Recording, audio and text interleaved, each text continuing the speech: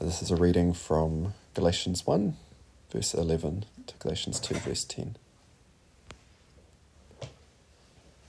For I want you to know, brothers and sisters, that the gospel that was proclaimed by me is not of human origin. For I did not receive it from a human source, nor was I taught it, but I received it through a revelation of Jesus Christ. You have heard, no doubt, of my earlier life in Judaism. I was violently persecuting the Church of God and was trying to destroy it. I advanced in Judaism beyond many among my people of the same age, for I was far more zealous for the traditions of my ancestors. But when God, who had set me apart before I was born and called me through his grace, was pleased to reveal his Son to me, so that I might proclaim him among the Gentiles, I did not confer with any human being, nor did I go up to Jerusalem to those who were already apostles before me, but I went away at once into Arabia, and afterwards I returned to Damascus. Then, after 3 years, I did go up to Jerusalem to visit Cephas, and stayed with him 15 days. But I did not see any other apostle except James, the Lord's brother. In what I am writing to you before God, I do not lie. Then I went into the regions of Syria and Cilicia, and I was still unknown by sight to the churches of Judea that are in Christ. They only heard it said, "The one who formerly was persecuting us is now proclaiming the faith he once tried to destroy." And they glorified God because of me. Then, after 14 years, I went up again to Jerusalem with Barnabas, taking Titus along with me. I went in response to a revelation. Then I laid before them, though only in a private meeting with the acknowledged leaders, the gospel that I proclaim among the Gentiles, in order to make sure that I was not running, or had not run, in vain. But even Titus, who was with me, was not compelled to be circumcised, though he was a Greek. But because of false believers secretly brought in, who slipped in to spy on the freedom we have in Christ Jesus, so that they might enslave us, we did not submit to them even for a moment, so that the truth of the gospel might always remain with you. And from those who were supposed to be acknowledged leaders, what they actually were makes no difference to me. God shows no partiality. Those leaders contributed nothing to me. On the contrary, when they saw that I had been entrusted with the gospel for the uncircumcised, just as Peter had been entrusted with the gospel for the circumcised, for he who worked through Peter, making him an apostle to the circumcised, also worked through me in sending me to the Gentiles. And when James and Cephas and John, who were acknowledged pillars, recognized the grace that had been given to me, they gave to Barnabas and me the right hand of fellowship, agreeing that we should go to the Gentiles and they to the circumcised. They asked only one thing, that we remember the poor, which was actually what I was eager to do.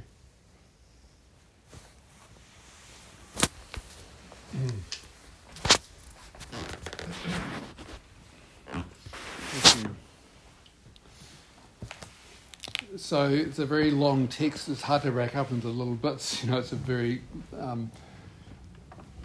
one story, and so So it's a big chunk of Galatians to consider tonight. It seems a lifetime since we actually began doing this series, only up to part 2, but hopefully you remember just one thing from the first talk, which is how in Galatians Paul is engaged in a struggle against the teaching of Jewish Christian opponents who had come into the Galatian churches after Paul had left and were insisting that the Gentile believers, they were mainly the Galatians that were Gentile converts, that these Gentile believers needed something extra in order to belong. They clearly detested Paul and his influence, and so they sought to undermine the confidence of the Galatian believers in him, to sort of chip away at their confidence in him by saying things like, Paul is not actually a genuine apostle of Christ at all. He's a fraud. He's a self-appointed pretender. That he hasn't been endorsed by the big three apostles in Jerusalem, that's Peter, James and John, who actually opposed Paul's approach to the mission to the Gentiles, the way that he was conducting himself. And they suggested clearly to them that Paul's version of the gospel that they had accepted was actually a distortion.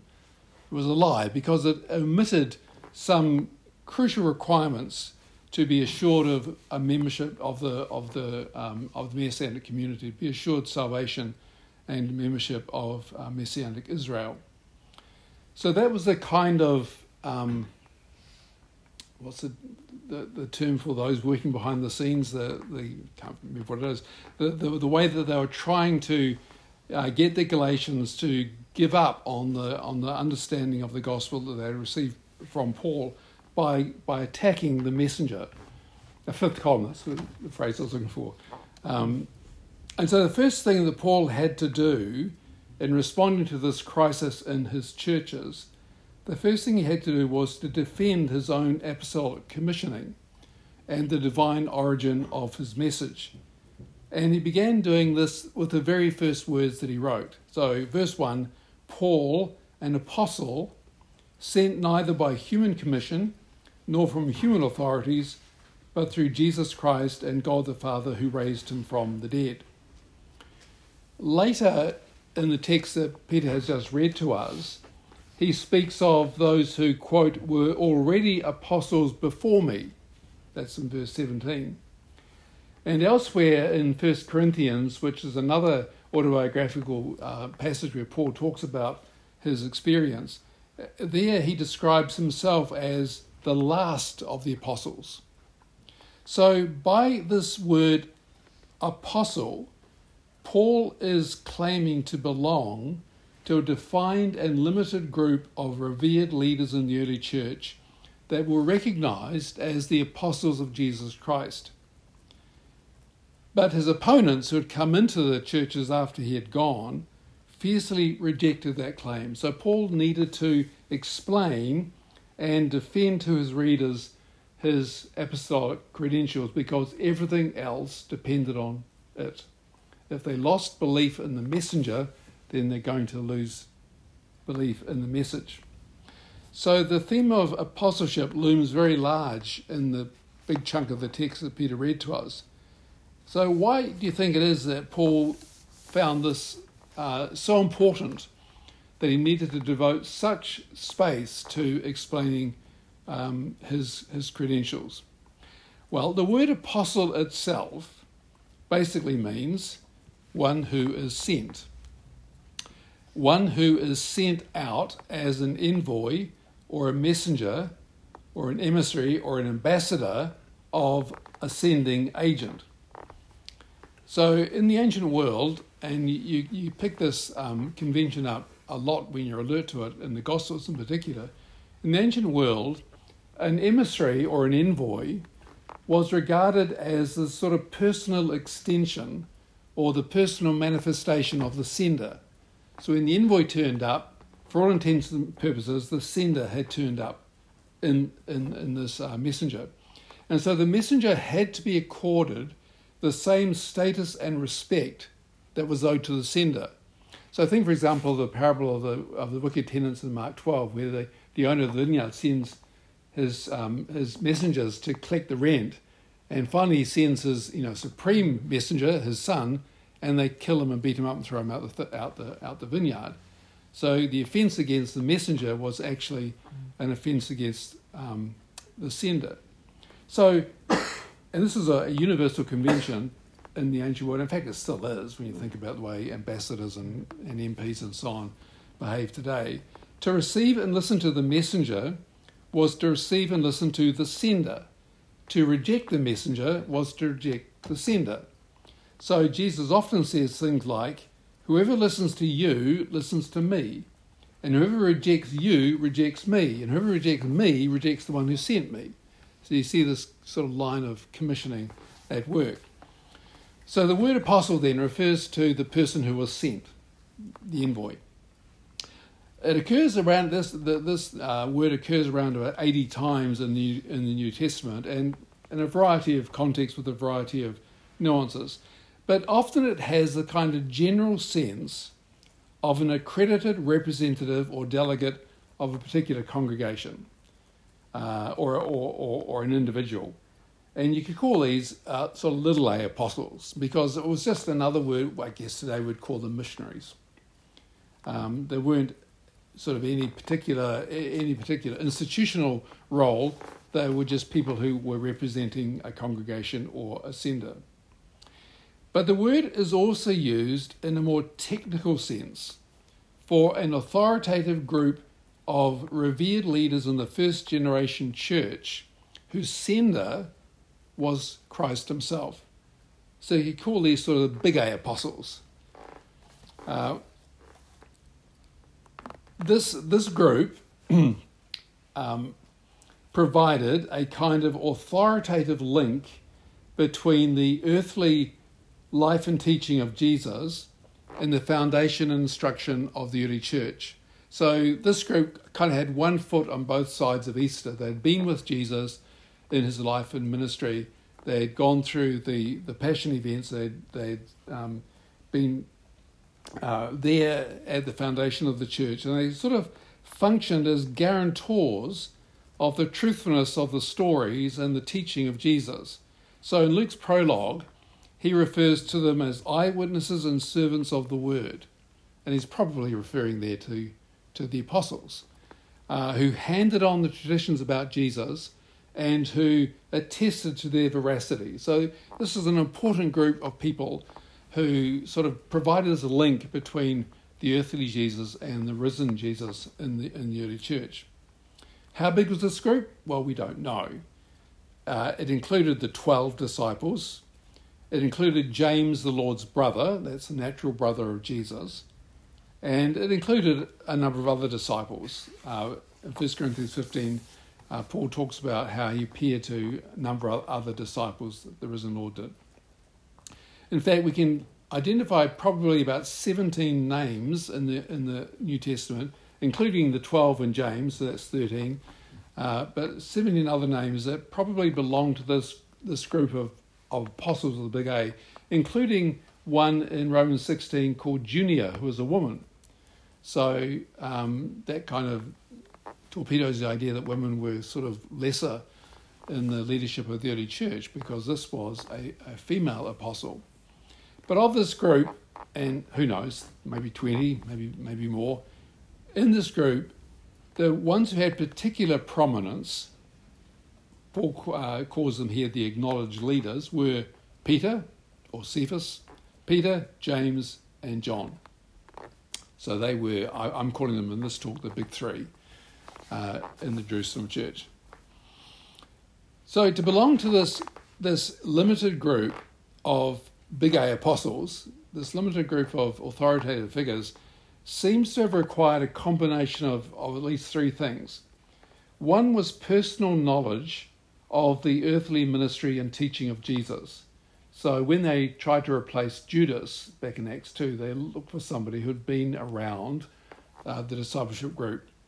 So personal knowledge of the earthly life and ministry of Jesus.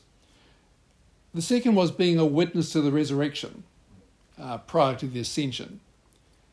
And the third was a special commissioning by the risen Jesus himself.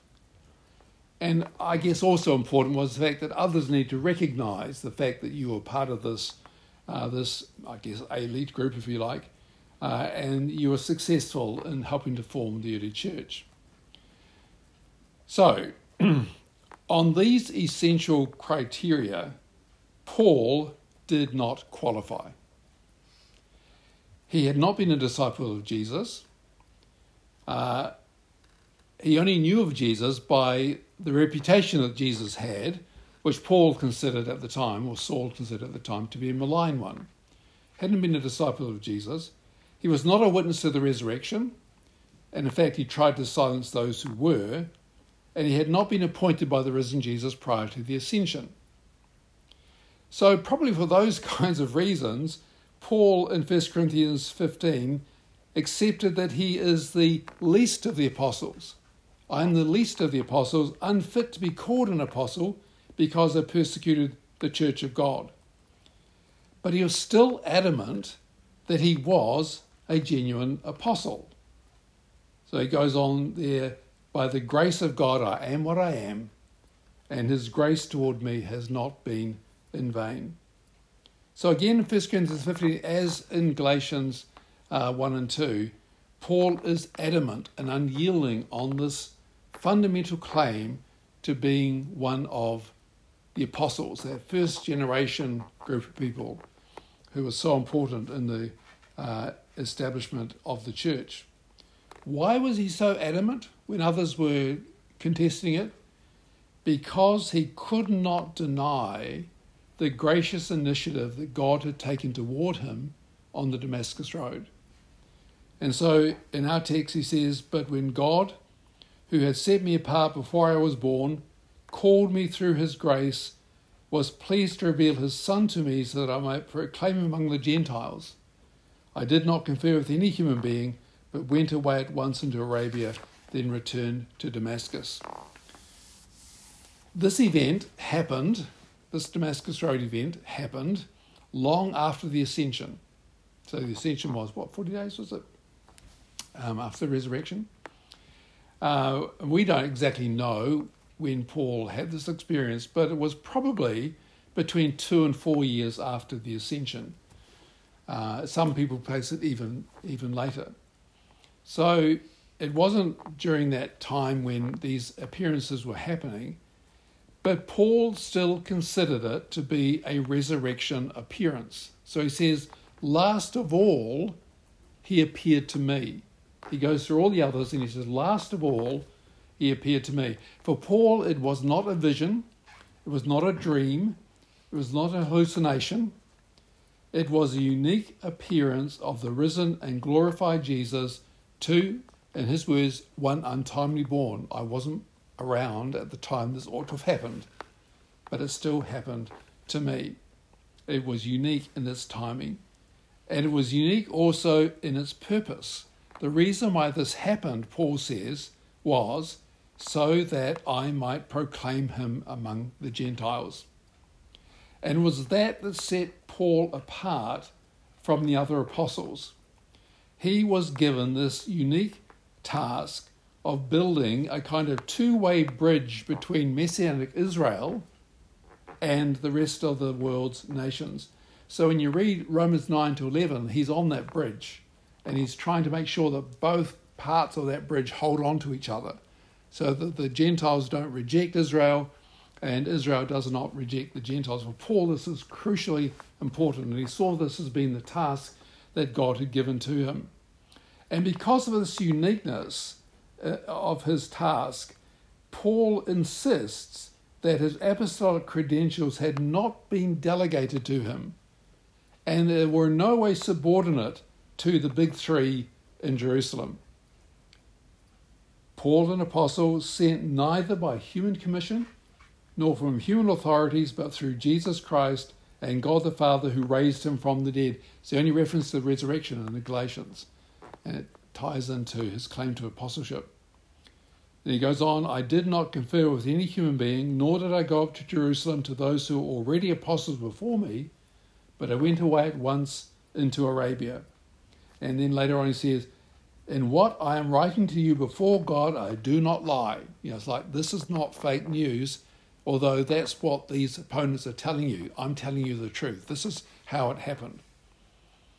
So for Paul, the Damascus Road event satisfied the two essential requirements for being an apostle: a witness to the resurrection and a personal commissioning by the risen Lord, albeit in a distinctive way.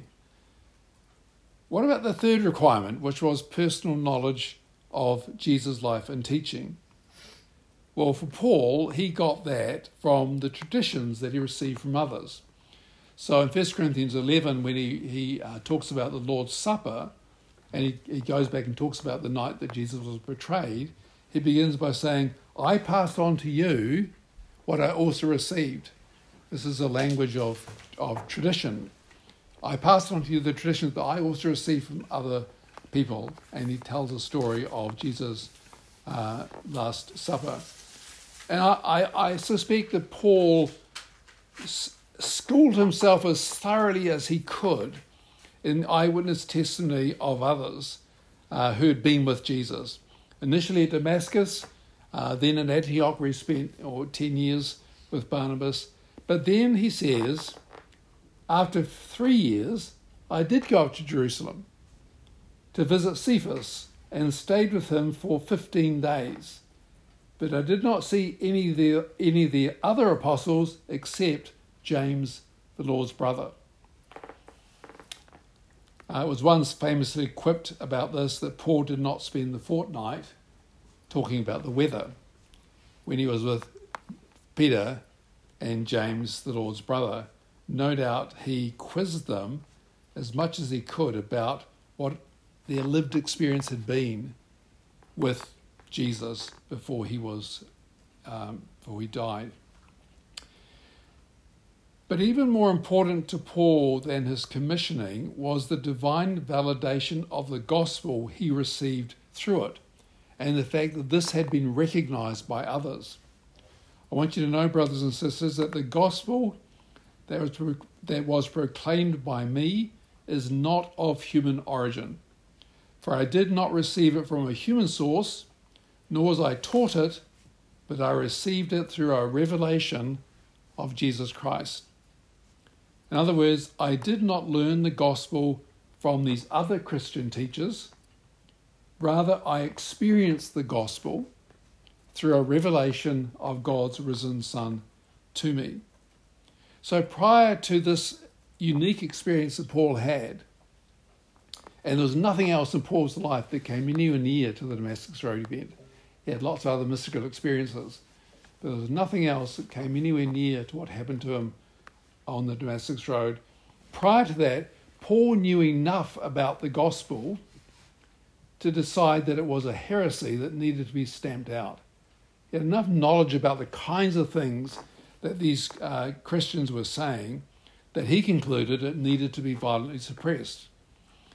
But on the Damascus Road, this gospel happened to him as a powerful event, not just as a set of debatable theological ideas with which he had previously disagreed and was now persuaded. The event of the gospel happened as an experience, or happened as an event and an experience. And through that experience, he said that the gospel was revealed to him, was taught to him through this revelation of Christ.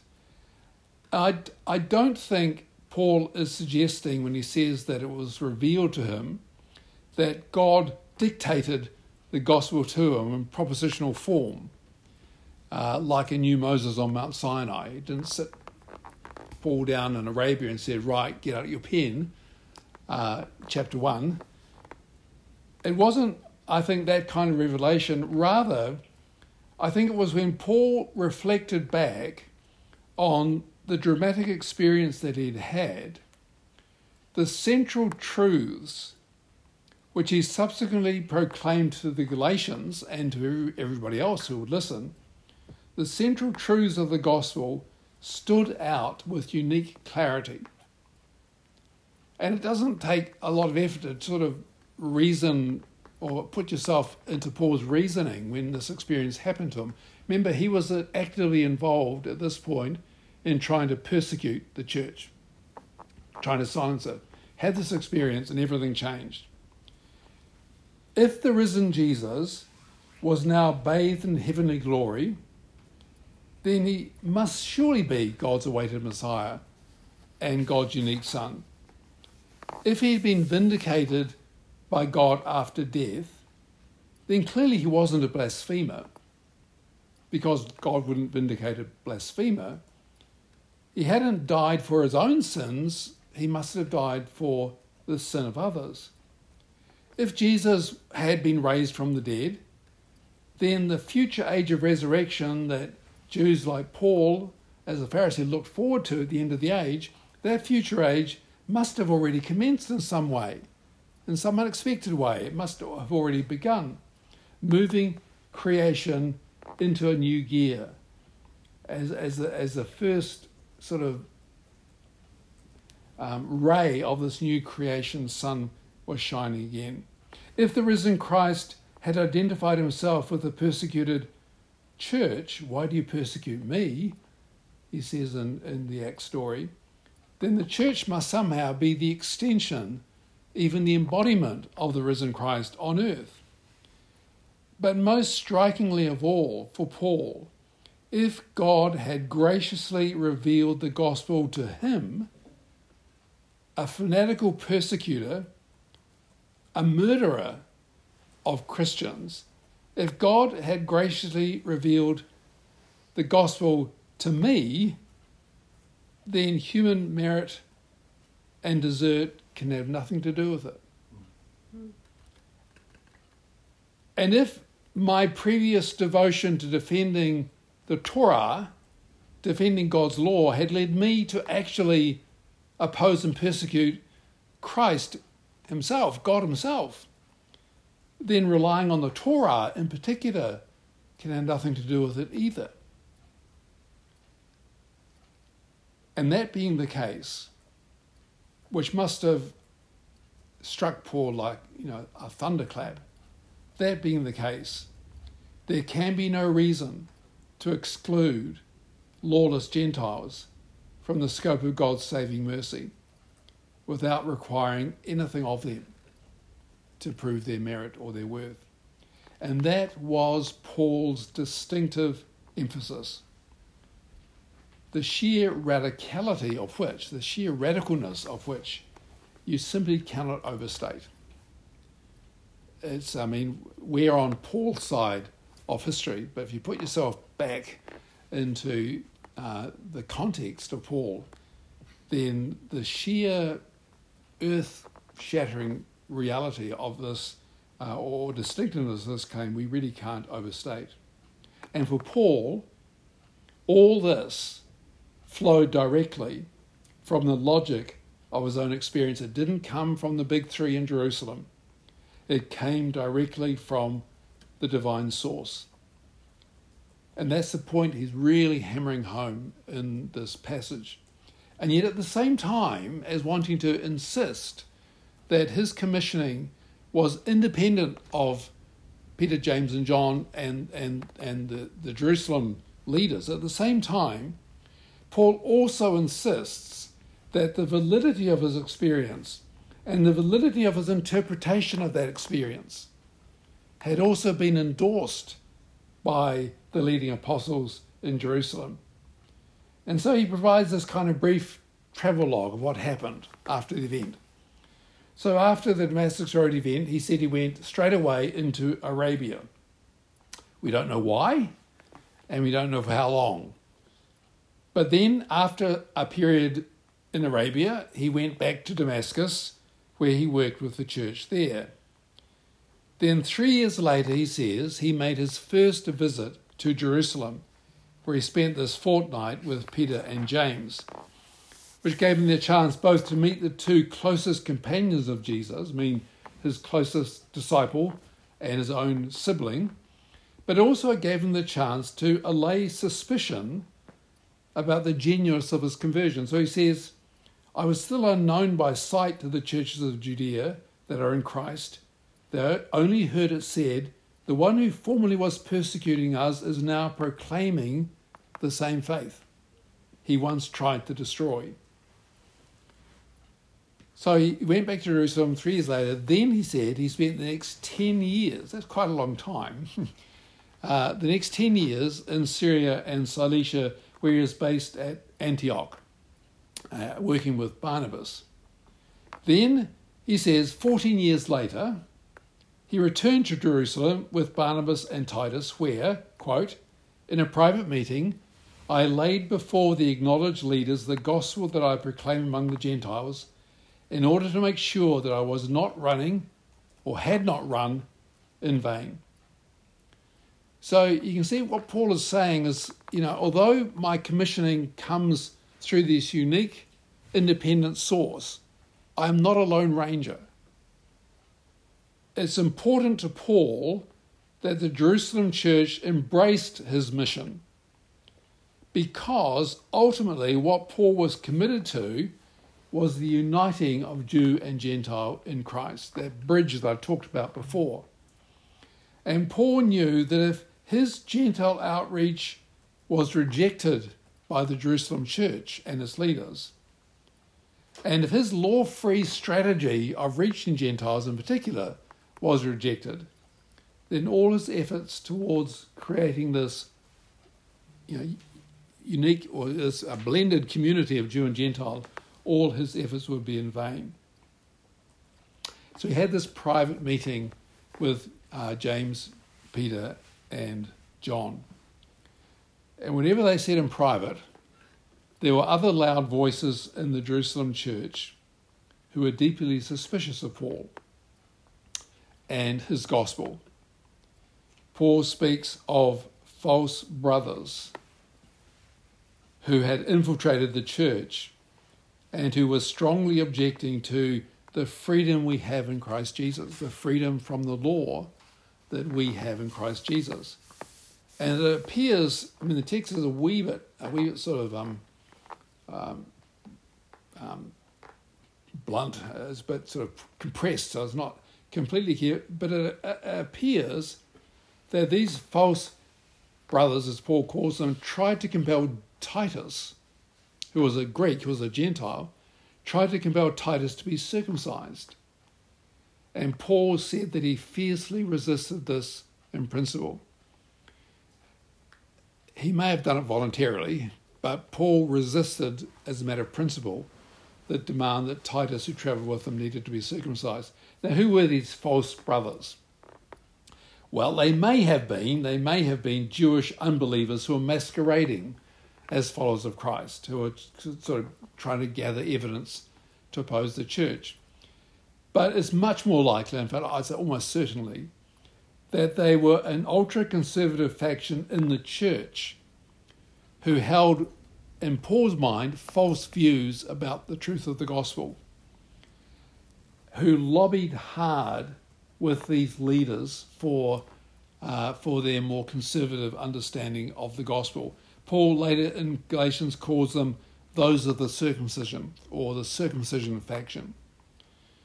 Now, this group in the Jerusalem church was probably quite a sizable and significant lobby group, because in Acts we hear about how a great many priests and Pharisees had been joining the church. A great, as Acts 6 and again in Acts 15, a great many priests and Pharisees were being recruited, I guess, to the church. And those were groups that had strong purity instincts. I mean, the Pharisees, the priests in particular, because that was their whole job, was to maintain the purity code. And the Pharisees who sort of emulated the priests in everyday life. So these were groups that had very strong understanding about the need to retain ritual purity. And they had what James himself in Acts calls a zealousness for the law. And no doubt they brought this into the Christian community, and they continued to frame their understanding of Jesus as the Messiah and of what the church actually was. And almost certainly the opponents that travelled to Galatia and were now causing trouble amongst the Christians in Galatia came from the same group, the same circumcision faction, the same conservative faction within the Jerusalem church, this traditionalist faction.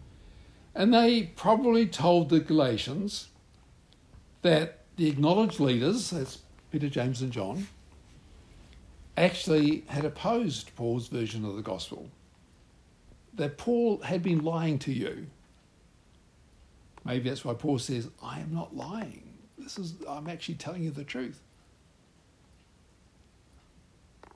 Paul says that while Peter, James and John contributed nothing to me, in other words, they had nothing to do with my commissioning and my understanding of the gospel, nonetheless, when they saw that I had been entrusted with the gospel for the uncircumcised, Just as Peter had been entrusted with the gospel for the circumcised, for he who worked through Peter, making him an apostle to the circumcised, also worked through me in sending me to the Gentiles. And when James and Cephas and John, who were acknowledged pillars, recognized the grace that had been given to me, they gave to Barnabas and me the right hand of fellowship, agreeing that we should go to the Gentiles and they should go to the circumcised. Just three things to observe about that summary of this meeting that he had with the big three.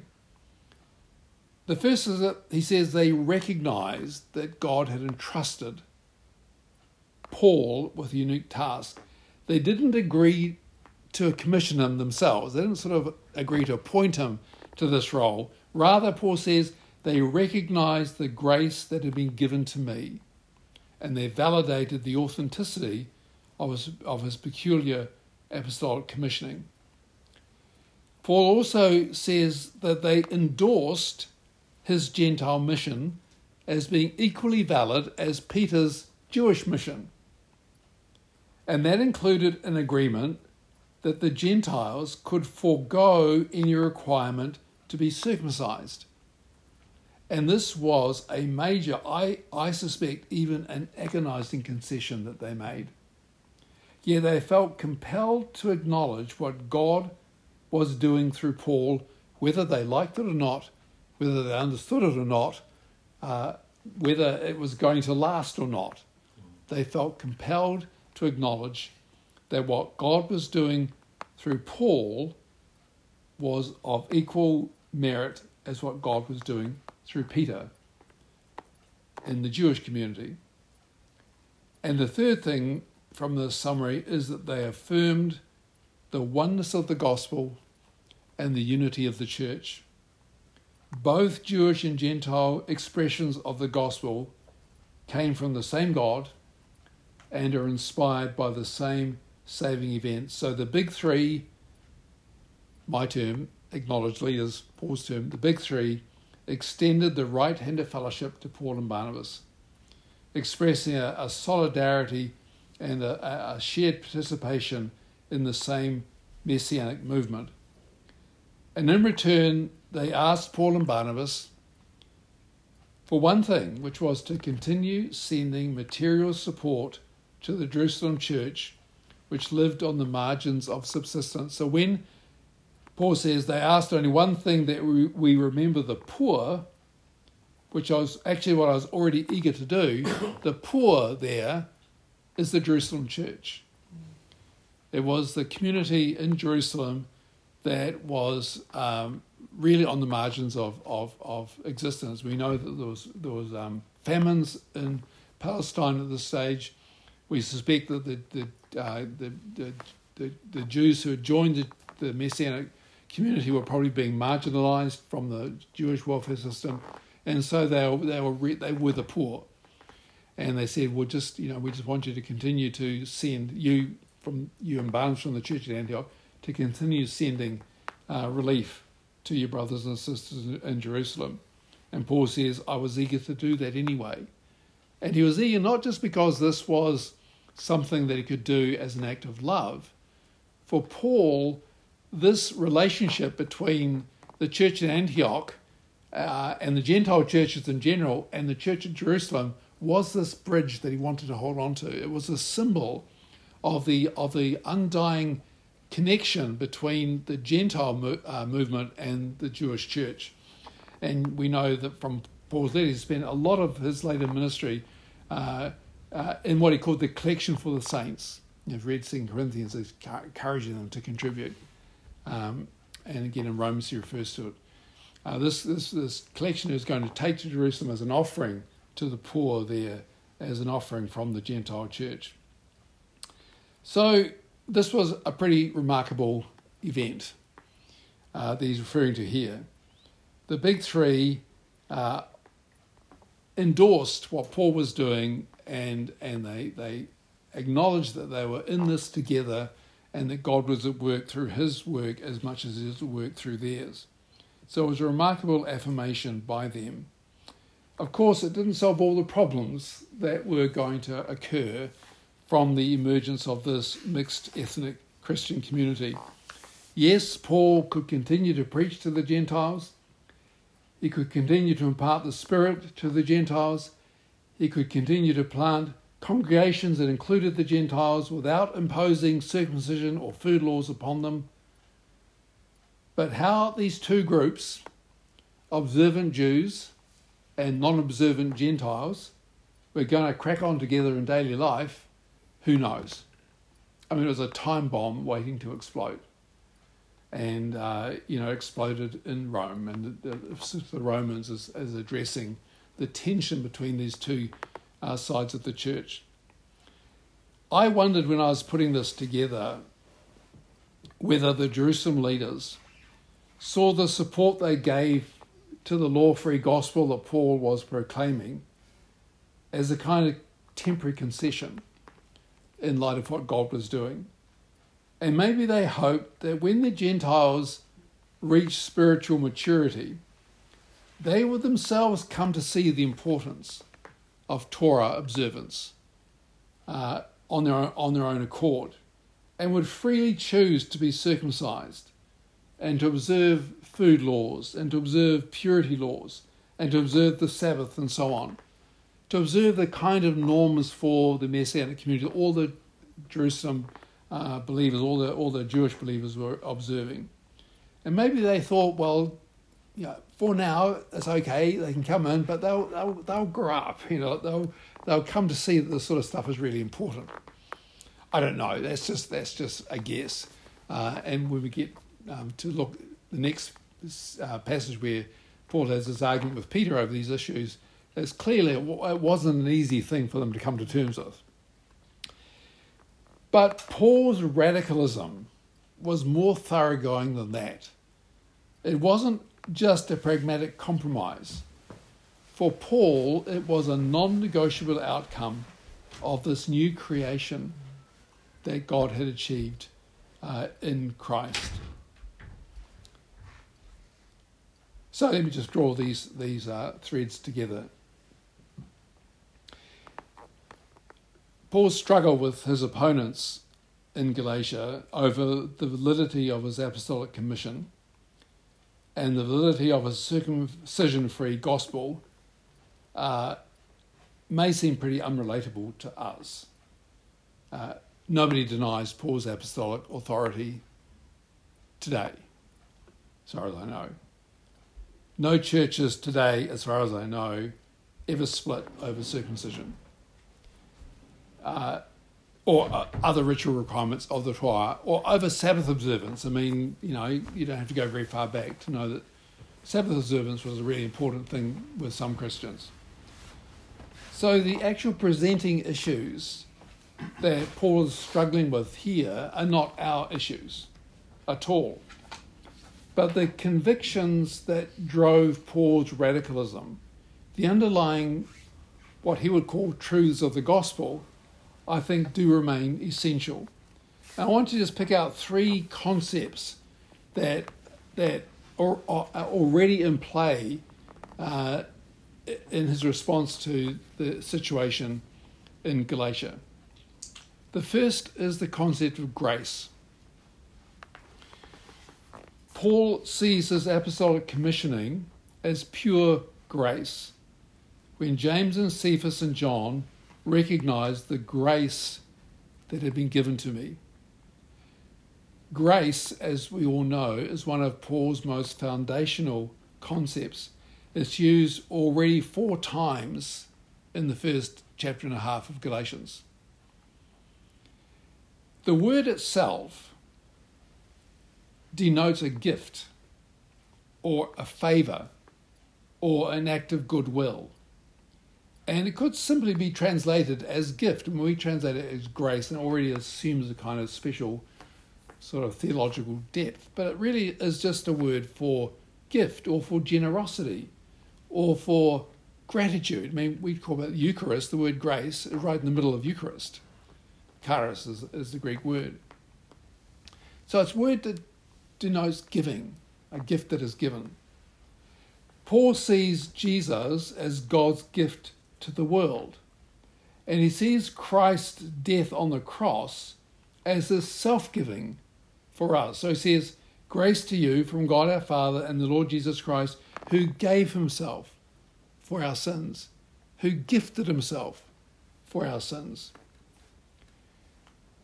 What Paul most emphasizes about God's gift is its unmerited and undeserved nature. So there's been a very big book written on this called The Gift, about the way gift working worked anthropologically in the ancient world. In the ancient world, gifts should be given only to those who deserve the gift. Because I guess the person who received the gift is a bit of a reflection on the giver. You choose the person who is worthy of the gift because it also highlights your worth in giving this gift. But for Paul, what he emphasizes about God's gift is that it is given to the utterly unworthy, the utterly undeserving. And for Paul, this fact had major theological and sociological implications. The fact that God had given himself to those who did not deserve the gift, for Paul, had a whole lot of reverberations that needed to be followed through at a practical level. So the word grace is one of the things that drives Paul's radicalism. One of the implications that he sees from this is the notion or the experience of freedom. So this is another key term in Galatians. Paul says that the purpose of Christ's self-giving death was to set us free from this evil age. Verse 4, to set us free from the present evil age. And the verb there has a sense of to snatch us free, to snatch us away from the powers of the evil of the present evil age. So Paul sees the human condition as one of enslavement to malignant cosmic powers, which he usually calls sin with a capital S. It's not sin's plural. It's this sort of dark force that holds humanity in its grip. And he understands God's redemptive act as an act of liberation. Now, we tend to think of it as an act of forgiveness, that God forgives people for their sins. And that's part of it. But Paul hardly ever talks about forgiveness. He talks a lot about liberation, that God has acted to liberate people from the grip of this cosmic power that controls present creation. And one pernicious form of this bondage that humans are subject to is the way that we tie human worth and dignity to some arbitrary secondary quality like ethnicity or class or gender or religion or education or wealth or appearance or status or achievement or whatever it is. We tie our sense of worth to those secondary aspects of being human. And as we said last time, that when we do that, and humans always do that, universally we do that, it is inherently exclusionary because some people don't qualify for the thing that we're privileging, and also it has a crippling impact on a sense of self-worth because we are vulnerable to feeling shame because we do not measure up to the standards of worth that we see as being important. And Paul sees how God's undeserved gift of grace brings freedom from that need to measure up to some secondary quality, which is why he describes his opposition to circumcision as the freedom we have in Christ Jesus, because they're free from having to match up to the standard of merit that circumcision constituted within the Jewish community. It's not a moral merit, but it's a kind of ethnic distinctiveness. We're free from that because of the gift of Christ, which comes without that kind of expectation. And the third concept, so grace, freedom, the third one, just to flag, is the notion of love. because while love, the noun love doesn't occur in our text so far, in the text that we've read tonight, it's implicit in this request that the church remembers the poor. And later Paul will speak of how central love is in uniting this community. So in chapter 5, verse 6, he says, "For in Christ Jesus neither circumcision nor uncircumcision counts for anything. The only thing that counts is faith working through love. Faith energized through love. Faith made active through love."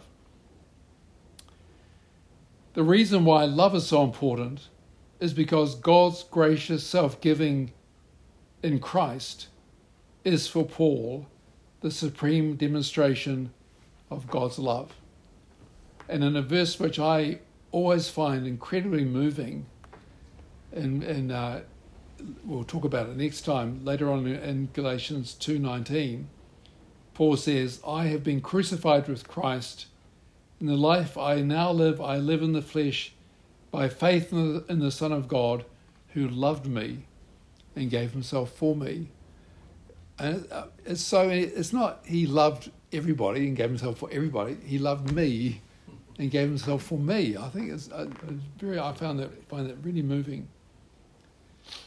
And what better way is there to think of the kind of life that we are called to as followers of Jesus than a life of grace, a life of freedom, and a life of love? And these are the three big ideas, I guess, that fueled Paul's absolutely mind-boggling radicalism in his day.